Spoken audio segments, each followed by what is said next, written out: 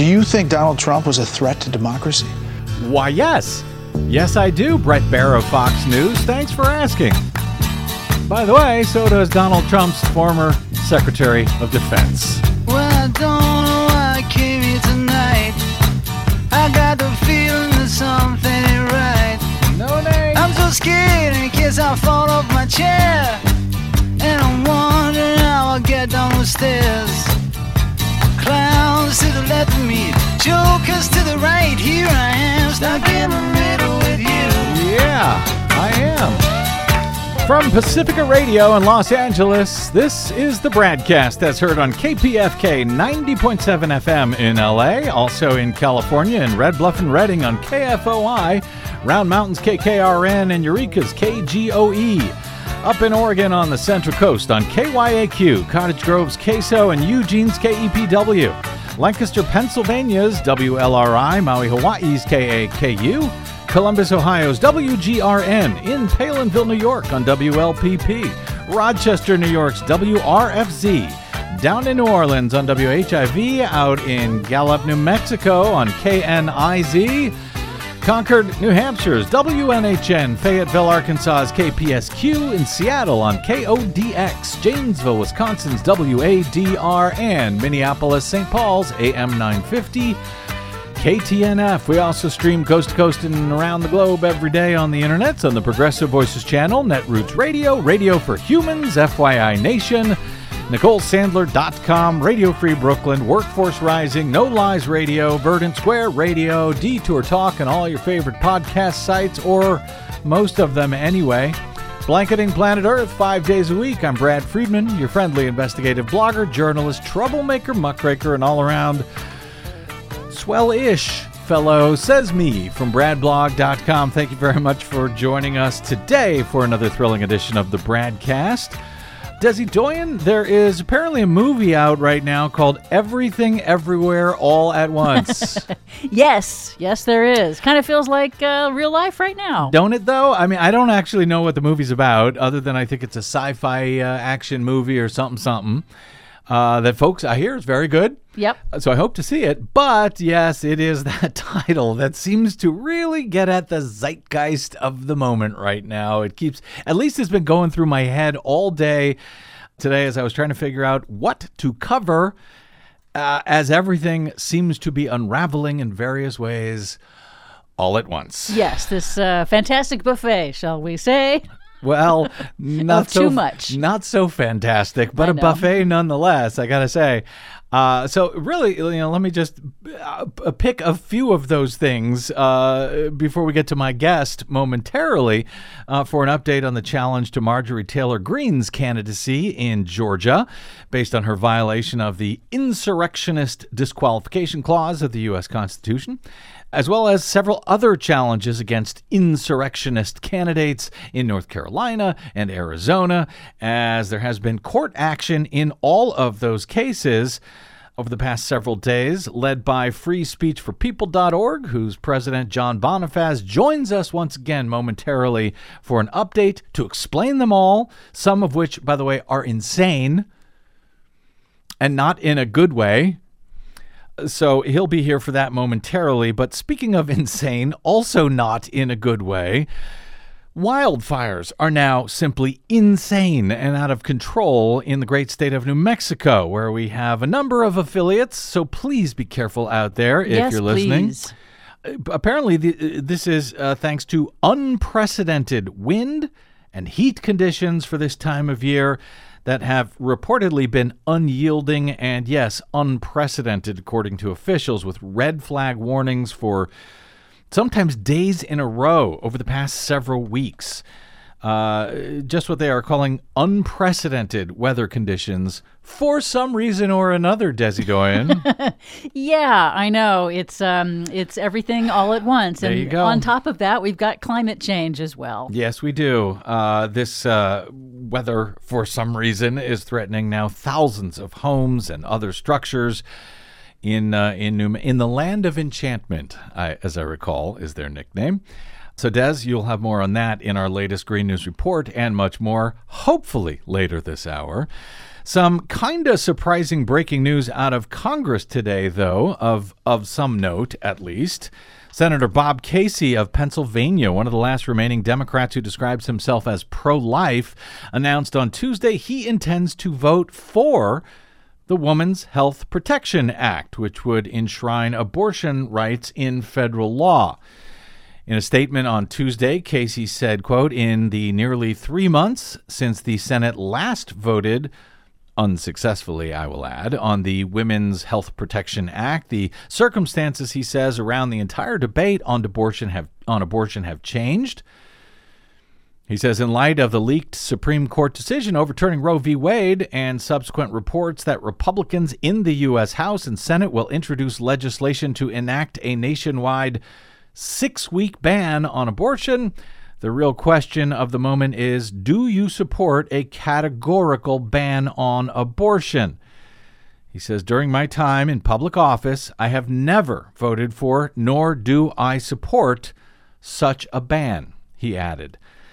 This is big news, actually, that Bob Casey and Joe Manchin are the two Democrats who have traditionally opposed abortion rights. But now Bob Casey apparently is changing, at least when it comes to the Women's Health Protection Act. The bill is coming up for a vote in the U.S. Senate on Wednesday, but it appears to have still little to no, actually, I'll go ahead and say it, no chance of passing, at least right now, if only because it will be subject to a Republican filibuster requiring 60 votes, thanks to that undemocratic rule. And, of course, it likely lacks the support of the other Democratic opponent of freedom and choice, Senator Joe Manchin. It, nonetheless, is a major shift for the Pennsylvania senator, and I think it demonstrates, well, how quickly the debate over abortion is now changing now that the right to it appears to be nearing its demise, potentially in all 50 states if the Republicans have their way. Yeah, and I think Bob Casey coming forward and actually saying, hey, given what I know now with new information, I am changing my position, whereas you find Democratic Senator Joe Manchin still stuck in the same mud he was before.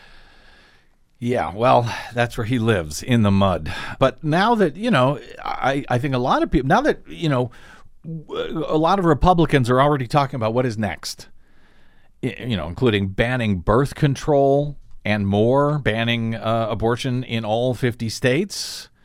Suddenly these, previously abstract concerns are becoming very real indeed and changing not only the longtime positions of some elected officials, but I think voters as well. In a year that so-called conventional wisdom previously had Democrats losing badly in both chambers of Congress in this year's midterms, I have noted over and over again, these are not conventional times. I've been trying to note that, it still could happen. Democrats could take a shellacking this November, but making that presumption at this point, at least for those of us who realize that what is on the ballot this November is actually democracy itself versus authoritarianism, not realizing that and assuming, Democrats are going to lose, nothing we could do about it. That seems like suicide for the nation itself at this point. New polling has been coming out in recent days, reflecting the concerns of Americans following that leaked draft of the majority opinion from the GOP's stolen and packed U.S. Supreme Court last week. That will, within the next month or two, unless something changes between now and the time that decision is released, it will overturn 50 years of established constitutional freedoms in this country for women's health care and the right to choose to have an abortion. And some of that new polling is, I hope, enlightening. For example, this one from YouGov, taken in the 3 days following the leak of that opinion by Sam Alito. It finds by a 51 to 31 majority, including majorities of both Democrats and independents, that Americans do not want to see Roe v. Wade overturned. We've seen other polling that has even higher numbers in favor of Roe, but it was this part of the survey that actually caught my eye. The survey of more than 1,500 U.S. adults conducted from May 3 to May 6 found that registered voters initially preferred a generic Democrat, 44%, over a generic Republican, 39%. That's 5 percentage points when asked how they would vote in their own district if the congressional election were being held today. The so-called generic congressional ballot, well, for now, anyway, Democrats are winning by 5 points, 44 to 39, when the question is asked that way, which seems encouraging for those of us fighting to preserve democracy over autocracy, especially as we've been hearing for months now that, Democrats are set to be overrun by a red wave in the U.S. House. Well, maybe not, according to this polling anyway. But guess what? When voters were asked to choose in the same poll instead between a pro-choice Democrat and a pro-life Republican on the generic ballot, well, GOP support fell to 31%, from 39% to 31%, while Democratic support held steady, more than doubling the gap between the two candidates to 13 percentage points. All they have to say is they're a pro-choice Democrat. Well, that seems noteworthy. I hope the Democrats are paying attention. Not entirely clear that they are, but one hopes that, yes, that they do recognize that broadly Americans support women having the right to make choices about their own bodies. And when they put that in their candidacy, when they put that up front, that doubles the support for Democrats as compared to Republicans. So that's interesting. Point being, there's a lot we don't know between now and November about how all this is going to play out, including comments now playing across much of the media of Donald Trump's own Secretary of Defense, Mark Esper, on the menace that even he thought Donald Trump was to our republic and to our democracy itself. Here was Mark Esper, who's been doing the rounds. He's got a new book out. Here he was, though, on Fox News, of all places, with Bret Baier on Special Report. Do you think Donald Trump was a threat to democracy? I think that given the events of January 6th, given how he has undermined the election results, he incited people to come to D.C., stirred them up that morning, and failed to call them off, to me that threatens our democracy. So yes. I think the answer would, what else can you conclude, Brett?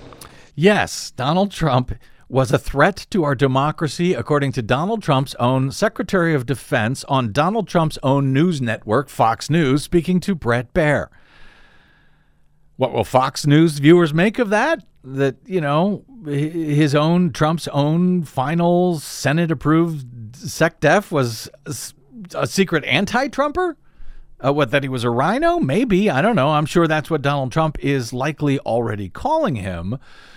But as everything happening everywhere all at once right now, it would be a mistake to think you know anything about what's going to happen between now and November, with everything changing literally every day. And as horrible as everything seems today, and it definitely is horrible, we have got to keep going because things are going to continue to change, everything every day between now and November of 2022, much less between now and 2024. So just keep that in mind as all of this horrible news continues to pour out. Yes, must keep going, must keep fighting. When you're fighting for democracy, you don't get to stop. And yeah, that's right. And we got to turn this nation around. And I don't know how, I'll be honest, but a lot of it has to do with voting. I can tell you that. And I know we don't do it by checking out and giving up, as inviting as that certainly feels sometimes these days. But speaking of January 6th, and yes, threats to democracy and the unknowns between here and November, and of never giving up, especially of never giving up, constitutional law expert John Bonifaz of Free Speech for People joins us next to explain some disturbing court rulings and plans by the group to not give up in the challenges to the constitutional eligibility to serve in office of insurrectionists Marjorie Taylor Greene in Georgia, Madison Cawthorn in North Carolina, 2 congressmen and a Secretary of State candidate in Arizona in the 2022 midterms, and yes, Donald Trump himself in 2024. That's straight ahead on the BradCast. I'm Brad Friedman.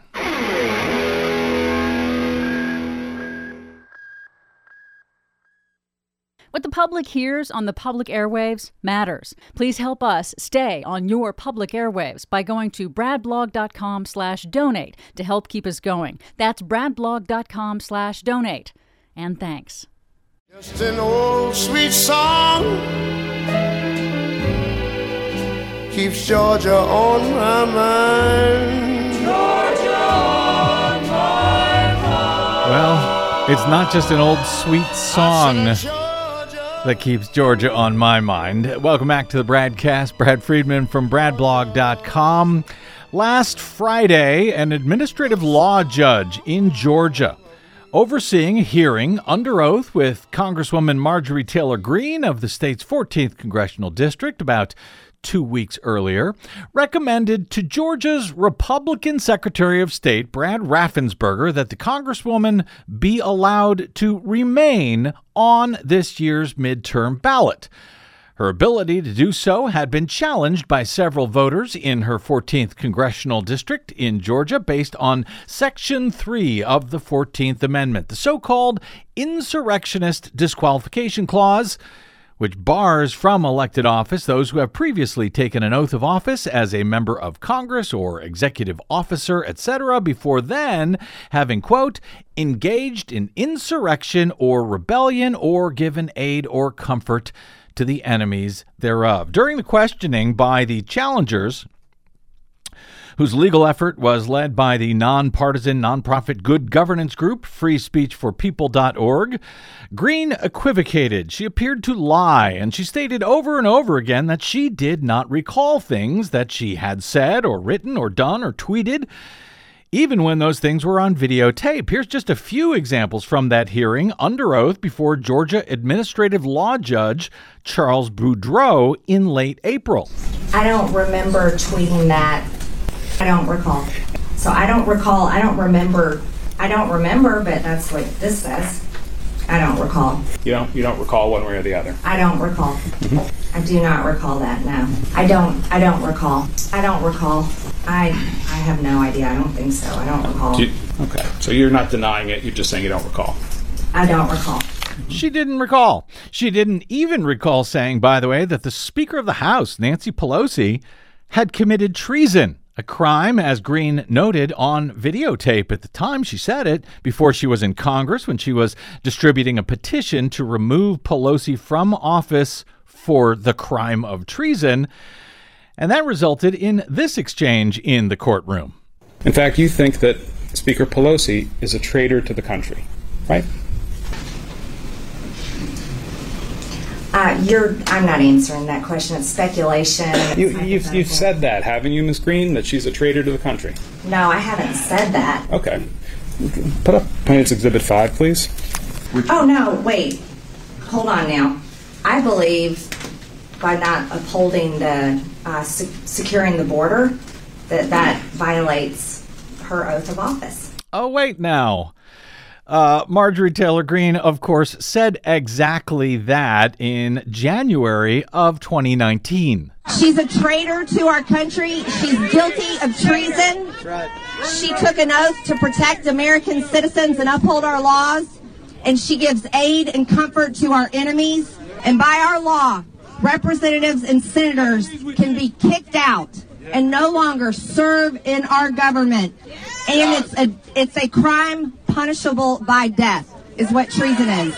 Now, it's interesting that she wanted to remove Pelosi from office under very similar reasoning to that found in Section 3 of the 14th Amendment that Greene's voter challengers believe should mean that she should be removed from office for, engaging in insurrection or giving aid and comfort to our enemies. But last Friday, Judge Boudreaux recommended to Georgia's Secretary of State that Marjorie Taylor Greene be allowed to run for re-election this year, finding that the only evidence presented by plaintiffs that Greene may have, quote, engaged in insurrection or gave, quote, aid and comfort to enemies of the U.S. government after having first taken the oath of office for her first term in Congress on January 3, 2021, was the statement that she made during an interview on Newsmax on January 5, 2021, the day before the deadly insurrection at the U.S. Capitol, when Greene stated, quote,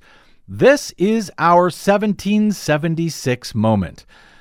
Nonetheless, as Judge Boudreau found in his ruling, Greene, quote, testified that she did not know that 1776 was being used by some of the persons who invaded the Capitol as a code word for a violent attempt to stop the Congress from proceeding with certification of the results of the 2020 presidential election. So who knew? Who knew that that's what 1776 moment meant, I guess? As Boudreau wrote, quote, she testified that her references to 1776, or "this is our 1776 moment" in the Newsmax interview, were references to her efforts to lawfully challenge electoral votes on January 6, 2021, and her calls for supporters to come to Washington, D.C., she asserted, were intended to invite them to attend peaceful demonstrations and not meant to induce them to engage in violent behavior, unquote. But that seems at odds with the rest of the evidence presented to the judge by the plaintiff's challengers, such as this previous statement by Greene from a video that she posted on social media. This is an important time in our history. We can't allow this just to be gone, just to let it go. You can't allow it to just transfer power peacefully like Joe Biden wants and allow him to become our president. You can't allow it to transfer power peacefully and let Joe Biden become our president, for reasons that are not exactly clear to me, but hopefully my guest can clear up shortly. Judge Boudreau did not even reference that statement in his 19-page decision, recommending to Georgia Secretary of State Brad Raffensperger that Greene not be disqualified from the ballot. Why did that not come up? I don't know.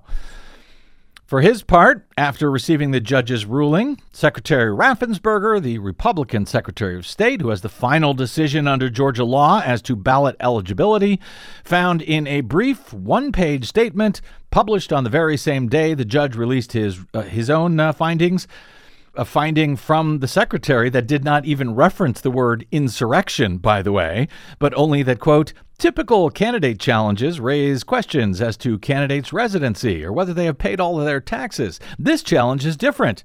In this case, challengers assert that Representative Greene's political statements and actions disqualify her from office.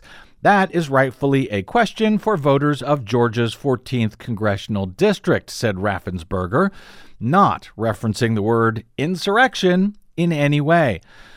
Therefore, he ruled that, quote, Judge Boudreau issued his initial decision on May 6, 2022, finding that challengers have failed to prove their case by a preponderance of the evidence and that respondent is qualified to be a candidate for representative for Georgia's 14th congressional district. Judge Boudreau's initial decision and findings of fact and conclusions of law are hereby adopted, wrote the secretary. So that's that. Greene will be on the ballot this year? Maybe, but not just yet. In a statement in response to the judge's ruling and Raffensperger's rubber stamp approval of it, Free Speech for People issued a statement on Friday declaring, quote, this decision betrays the fundamental purpose of the 14th Amendment's insurrection disqualification clause and gives a pass to political violence as a tool for disrupting and overturning free and fair elections, before they went on to announce that they would be appealing the decision to the Georgia Supreme Court.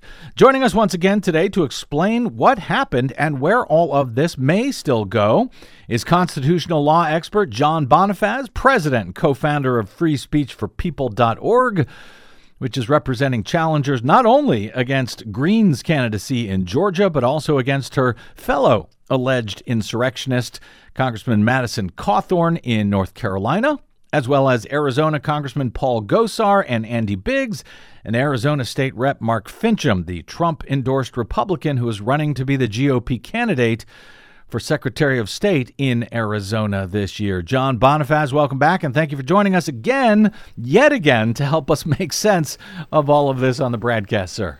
Thank you, Brad. Good to be with you again.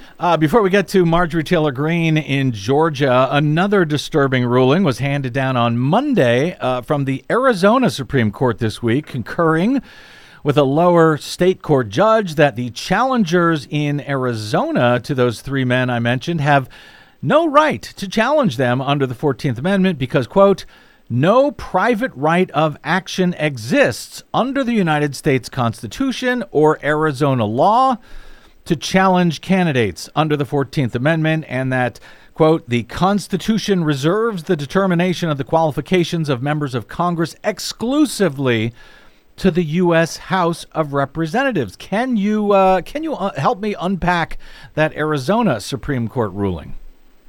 Yes, the Arizona Supreme Court ruling is incredibly absurd. It basically relies on the state statute's language that says the challenges must be based upon qualifications as prescribed by law, and it then decides, as the trial court judge did, that the insurrection disqualification clause of the 14th Amendment is a legal proscription from holding office. In other words, the qualifications of age and residency and citizenship, those can be challenged under the state law. But that's prescribed by law, but a disqualification, as in the insurrection's disqualification clause, that is not something that voters can use the state challenge law to challenge the eligibility of a candidate. That's solely for the purview of Congress to decide. And there is no distinction here between prescribed and proscribed. The same argument that there is a qualification for age is also an argument that there's a disqualification for age, right? So if you're seeking to be on the ballot and you're 14 years old in the state of Arizona running for Congress, you're disqualified based on your age. But this is how the state Supreme Court basically blocked this proceeding from going forward before the trial court in an evidentiary hearing, and prevented the voters from even having their opportunity to have their evidence put forward demonstrating that Gosar, Biggs, and Fincham all engaged in the insurrection and are disqualified under Section 3 of the 14th Amendment. So the state can say, no, you're 14, that doesn't qualify for the under the Constitution to go to Congress, but the state cannot decide that you participated in an insurrection. That is left up to Congress to decide unless Congress somehow writes a law.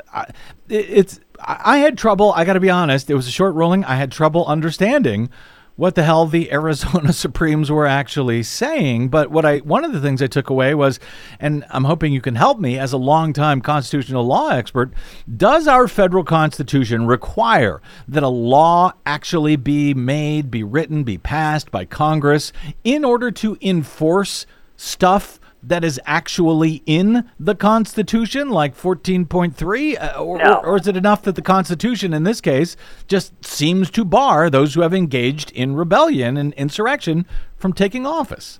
Right. There is no requirement here that Congress pass a law to allow the enforcement of Section 3 of the 14th Amendment. On its face, Section 3 of the 14th Amendment speaks for itself. It makes clear that if you've taken an oath of office and you've engaged in insurrection, you're forever barred from holding public office again. Just like the age qualification doesn't need a new congressional statute to have it be enforced. On its face, you have to be 25 years of age to be a member of Congress, at least 25. So this is a fiction that the state Supreme Court has created here of somehow a distinction between that qualification and the qualification under Section 3 of the 14th Amendment. And, you know, it is a majority of the court. We don't know what the vote was. It is also a two-page opinion, three-page if you want to give a few lines on the third page, on a very complex matter that had a lot of evidence before the court with respect to the complaint.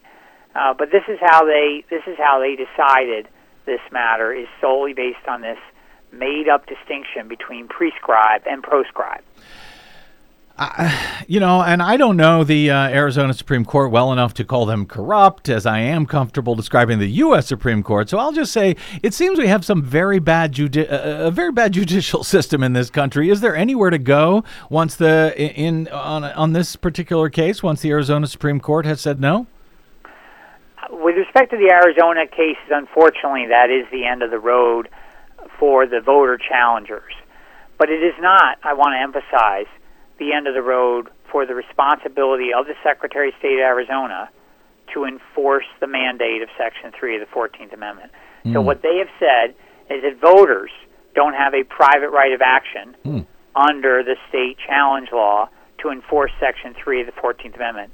They have not said anything about the Secretary of State having her own ability to enforce Section 3 of the 14th Amendment and apply it with respect to any candidate. So from the standpoint of where this could go is that the Secretary of State of Arizona is now, the focus point on whether or not she will uphold Section 3 of the 14th Amendment and ensure that these elected officials turned insurrectionists are barred from the ballot. Fascinating. And, of course, the Secretary of State in Arizona happens to be a Democrat, though she is also running for governor this year. We will watch that closely. Meanwhile, moving to Georgia, John Bonifaz and the decision by Judge Charles Boudreaux, who is apparently also a corporate tax attorney, by the way, and of Secretary of State Brad Raffensperger, their decision to allow Marjorie Taylor Greene on the ballot this year. There were several items that jumped out at me that seemed, let's say, odd. First, if I am reading this correctly, the judge did recognize that it is not necessary to be convicted or charged with insurrection to be challenged as having engaged in one under Section 3 of the 14th Amendment, if I read that correctly. Yes. So let's start with your general response to the judge's decision. It seemed that he focused on, well, she took office on January 3, 2021 for the first time, and that was just days before the January 6th insurrection, so was only interested in evidence that seemed to take place after she was sworn into office. Let me get your general response, and I got some specifics about all of this. Well, first, I do think, just to highlight your point, he addressed the arguments that Greene's attorneys made, trying to dismiss this matter out of hand before even considering the evidence on the arguments, for example, that you had to have somehow a conviction before you could be disqualified under Section 3 of the 14th Amendment. We won on that argument.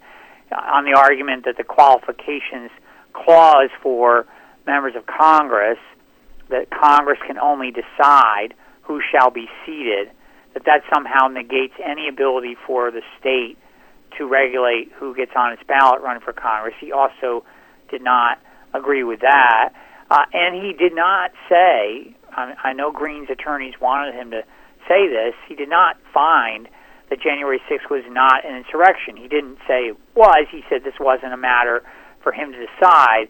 But it's important that, they lost on those points, the questions around whether or not this was an insurrection, whether or not Congress only has the authority to determine who gets seated, and whether there's a conviction required before enforcing Section 3 of the 14th Amendment. They didn't win on any of those grounds. Now, on the evidence point, I think it is a big mistake that this judge made, not to find that there were statements, tweets, videos issued leading up to her time of taking oath that were probative.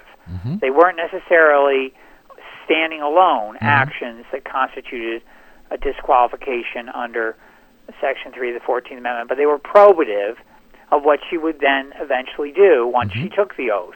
So the 1776 Malman statement, that is seen in the context of everything that came before it, before she took the oath. And that video that you played, where she says we can't allow power to transfer peacefully, that, of course, happened after the election, before she was sworn in, but nevertheless is very probative of the fact she did not support the peaceful transfer of power. And his dismissal of that evidence is error in our view and is a basis for our appeal.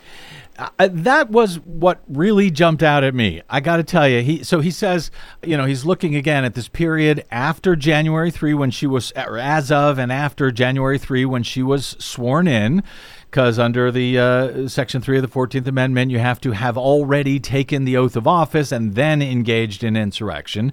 He finds, quote, one ambiguous statement on January 5, 2021, which appears to be the only direct post-oath evidence supporting Challenger's case, is simply not enough. He was referring to her comments on Newsmax that this is our 1776 moment. But he did say elsewhere in the ruling that statements she made before being sworn in could be used to essentially determine her state of mind, during that comment about 1776. And yes, once again, that statement couldn't be clearer. I just want to play it one more time so that people understand. Marjorie Taylor Greene, go ahead. This is an important time in our history. We can't allow this just to be gone, just to let it go. You can't allow it to just transfer power peacefully like Joe Biden wants and allow him to become our president. Now, I'm not sure exactly when that statement was made, but it seems it could not be clearer. It sort of seems like a smoking gun that she was supporting a violent insurrection. Even if it was before she was sworn in, the fact that the judge did not even reference that, unless I misread it, did not even reference that comment, even to dismiss it in some way. It's as if it did not even exist, John. Yes, very problematic. In addition to that is the fact that he treats her as a credible witness. He consistently, throughout the opinion dealing with the evidence, deals with her answers and says, well, she didn't recall, she couldn't remember. Nothing about her being a witness who was not credible on the stand, under oath, saying she couldn't remember, couldn't recall more than 80 times. And then you add that to the fact that days after her testimony, the revelation of the text she sent Mark Meadows, former Trump White House Chief of Staff, where she did in fact advocate that Trump impose martial law to try to stay in power. That was precisely part of the questioning that she was asked under oath. And she said, I don't remember, I don't recall. And it wasn't believable then that she couldn't have remembered ever advocating that a president impose martial law to stay in power. But then you had the evidence just 72 hours later that in fact she did send that very kind of text.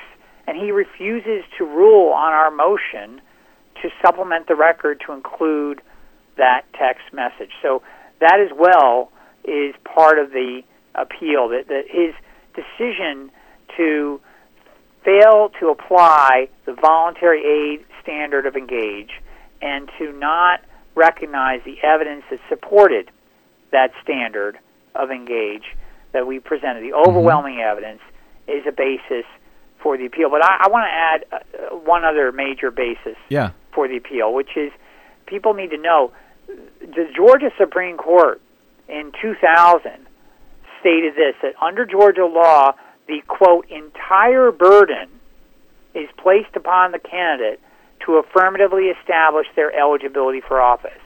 That's what the law is, according to the state Supreme Court. And days before this hearing began, on April 22nd, before Judge Boudreau, he shifted the standard. He reversed the burden of proof, and he said it wasn't going to be on the candidate, it was going to be on the challengers, contrary to that state Supreme Court ruling. And his reversal of the burden of proof is bad enough on its own.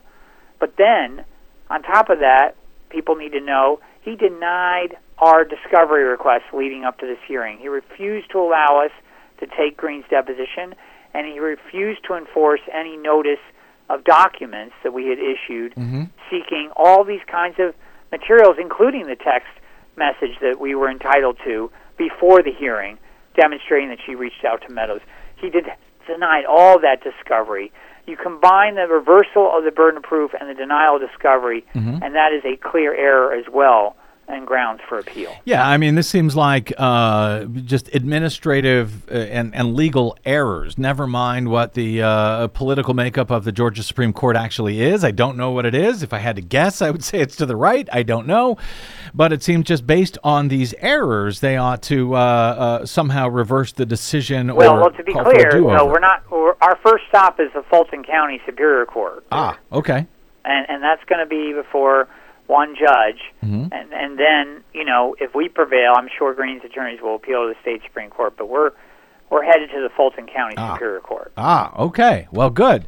Do we have a hearing date set for that? Of course, because we don't. I mean, the appeal is getting filed, and then there will be a hearing date soon set after that. And but look, we are not on our end giving up in any way. The evidence is overwhelming that Marjorie Taylor Greene engaged in insurrection, that she's disqualified, and our clients want us to proceed, the voters in her district who are courageous to stand up on this, and they have been done a injustice by Judge Boudreaux and by the Secretary of State, and they deserve to have their evidence heard in a fair, impartial way, and that's where we're going with the Fulton County Superior Court appeal. And in these challenges, even if the even if the elections move forward, are you still able to challenge the various decisions, even if she's elected in her primary and then goes on to the general ballot? Are you able to continue those challenges anyway?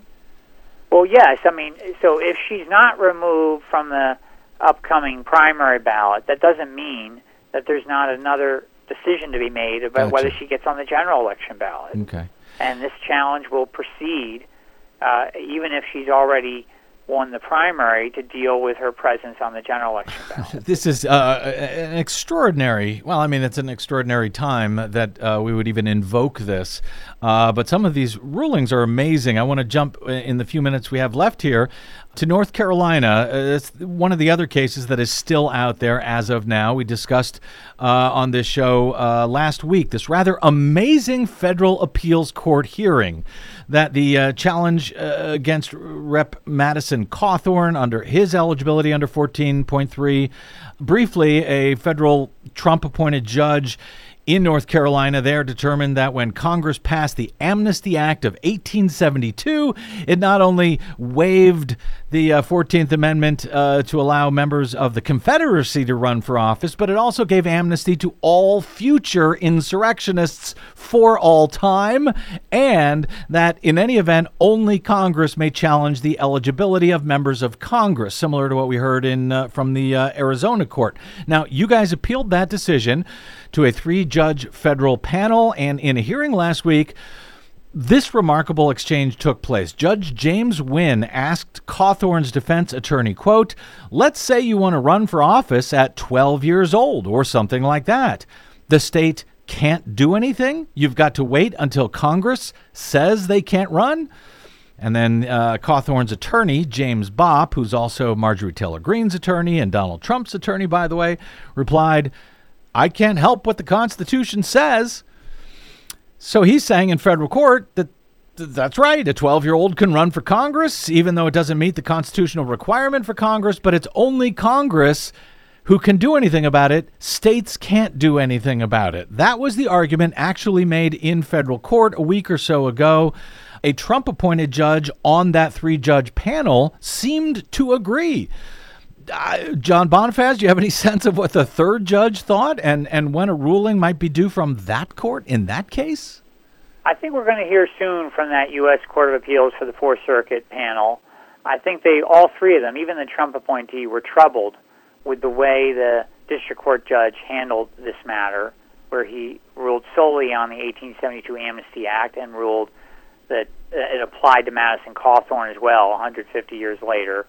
But I don't think there's any way that you can make sense out of the claim that a 12-year-old can appear on a state ballot and it will just be up for Congress to decide. By that same token, a foreign national can appear on a state ballot in North Carolina. Yeah. Vladimir Putin could run for Congress now under that thinking and appear on the ballot in North Carolina, and there would be no basis to remove him from the ballot. He would just have to be able to be on the ballot. People could vote for him, and then Congress would decide whether to seat him. That's just preposterous, and it's not what the Constitution says.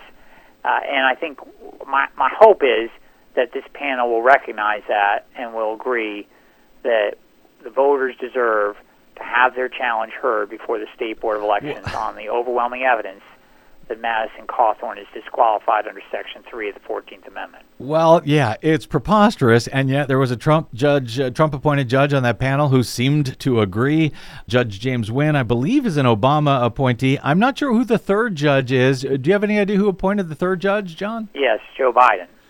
Oh, okay. Well, maybe we won't have a preposterous decision from that appeals court. That one, I guess we'll wait until we get to the U.S. Supremes, perhaps. John Bonifaz, one thing we have learned from folks on the far right is that they never give up. Despite having adverse rulings in courts, they seem to find new forums. They continue their challenges.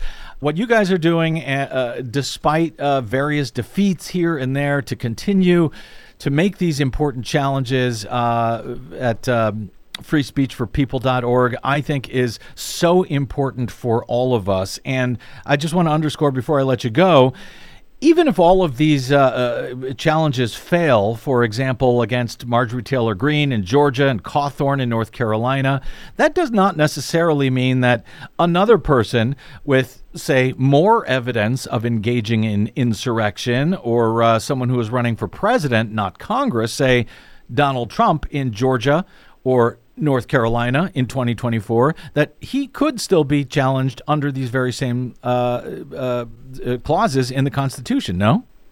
Absolutely, and we intend to bring those challenges. John Bonifaz, God love you, co-founder and president of freespeechforpeople.org. They are, of course, a national nonprofit, nonpartisan organization leading in the national fight by challenging big money in politics and corruption at the highest levels of government. You can see that on display here for sure. John Bonifaz can be found on the Twitters at John Bonifaz, and you can also look up all of these cases at freespeechforpeople.org. John, it's always a pleasure. Thank you so much. I suspect we will be bothering you again soon, hopefully with some better news as this moves forward. Thank you, Brad. Great to be with you again. Thank you, sir. All right. And, by the way, Des, in addition to being a national nonprofit, nonpartisan group, I think Free Speech for People is a national treasure. I really do. I mean, the fact that they get it. They get it that, you don't just lob one bomb, lose, and give up, but you keep finding every possible way to move forward. That is something that, as I mentioned, the right figured out long ago. Yep. And well, look at their 50-year scheme to overturn reproductive rights for women, and they're now moving on to the next thing, which is to overturn every single privacy right that anybody else who is not a white male Christian gets to enjoy. So the tenacity of Free Speech for People, I definitely appreciate that. I mean, talk about not giving up. And by the way, they're not even, I wouldn't call them a lefty group. John Bonifaz actually supported Bill Clinton's impeachment years ago. Because he's intellectually vigorous in questioning and demanding that people actually follow through with stuff. Imagine that. Intellectual honesty. In today's America, go figure. All right, let's take a quick break, and we will be back with Desi Doyen and our latest Green News Report. I'm Brad Friedman. This is the BradCast.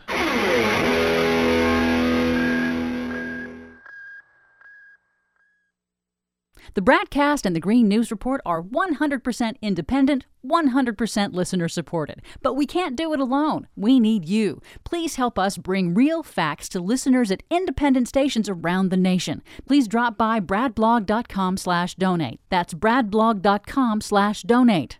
And thanks.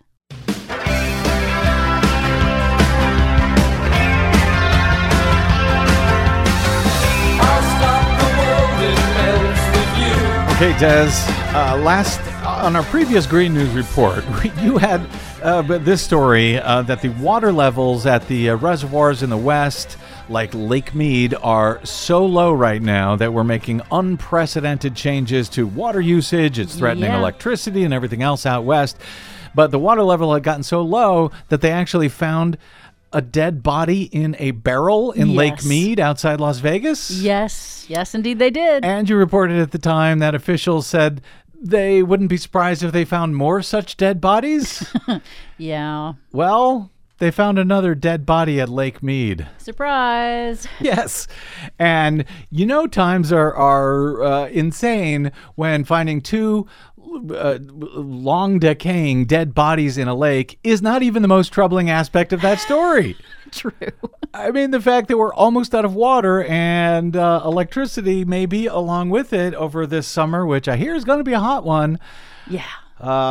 And what's even more troubling, we didn't even have time for that story in our latest Green News Report. This fire is moving, and it's moving some areas a mile a minute. It's moving quickly. Raging wildfires force new evacuations in New Mexico. Fires in Siberia raging out of control because the Russian military is burning Ukraine instead.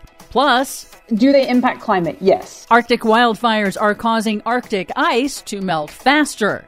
All of those stories and more straight ahead from BradBlog.com. I'm Brad Friedman. And I'm Desi Doyen. Stand by for 6 minutes of independent green news, politics, analysis, and snarky comment. We are on the cusp. We're ominously waiting for the big natural disaster, the big crisis that lets them or allows them or encourages them to unfold their ultimate policy agenda, and that is the climate change agenda. Wait a minute. The disaster that we're worried about is the climate change agenda?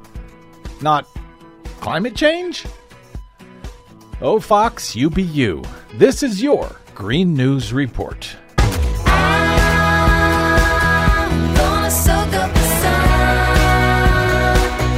Okay, Desiree, we are barely into the summer, and already the wildfire season out west is burning out of control. Yes, it is. President Biden has issued a major disaster declaration for New Mexico, unlocking federal emergency disaster aid and recovery funding to help the state grapple with an extremely early and intense wildfire outbreak.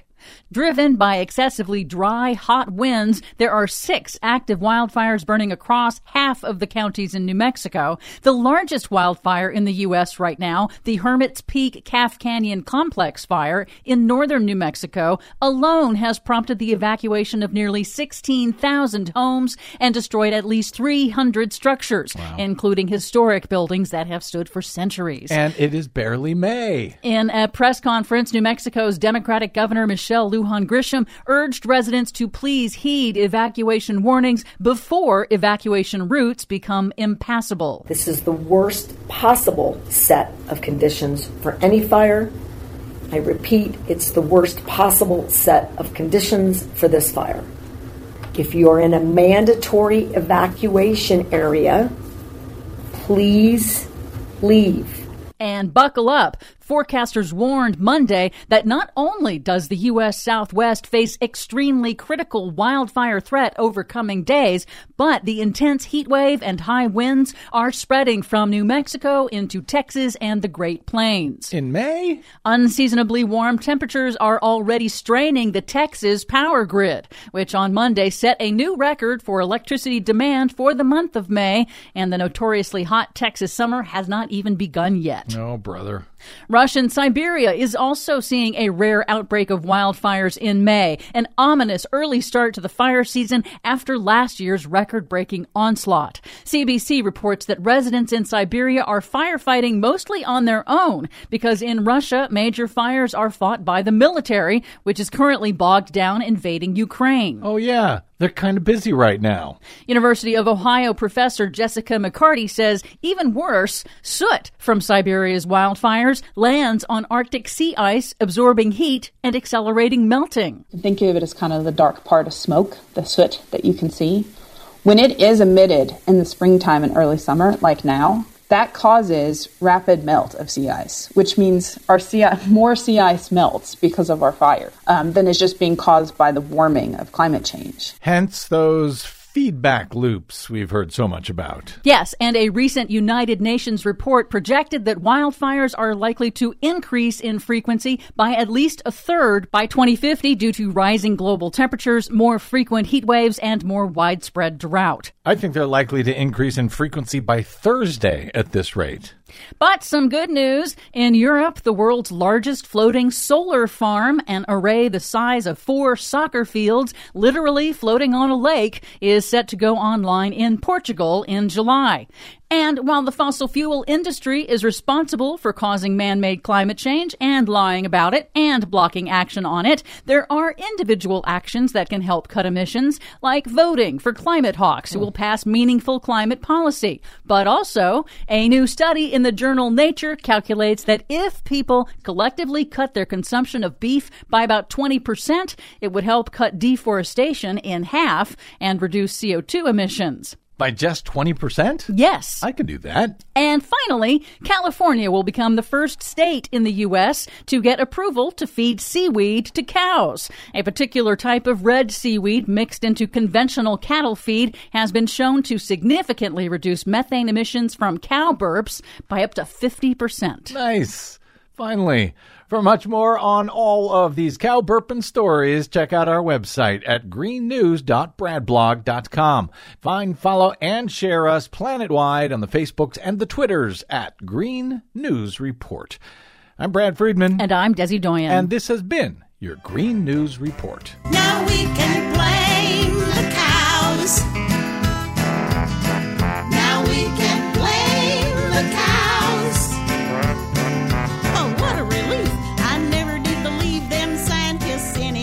No, me neither. Now we can blame. Yes, we can. Thank you very much, Desi Doyen. And by the way, thanks to our Victoria Parks from our Columbus, Ohio affiliate, WGRN, for that great song, Blame the Cows. It's on a very funny album called Democracy. From Victrola and the Dust Bunnies. Yes. Always glad when we have the excuse to play it. Thanks, Vicky. All right, we have to get out. My thanks to our producer, Desi Doyen, of course, to my guest today, John Bonifaz of Free Speech for People, and to all of you people for spending a portion of your day or night with us. If you missed any portion of today's show or want to hear it again or share it with a friend or a family member or an enemy, you can always download it for free at bradblog.com. All of which is made thanks only to listeners like you who support our work by stopping by bradblog.com/donate. We couldn't do this without you. Seriously, thank you. Drop me email if you like. I'm bradcast@bradblog.com, and on the Facebooks and the Twitters, I am the Brad Blog. We will see you there. Until we see you here next time, I'm Brad Friedman. Good luck, world. Now we can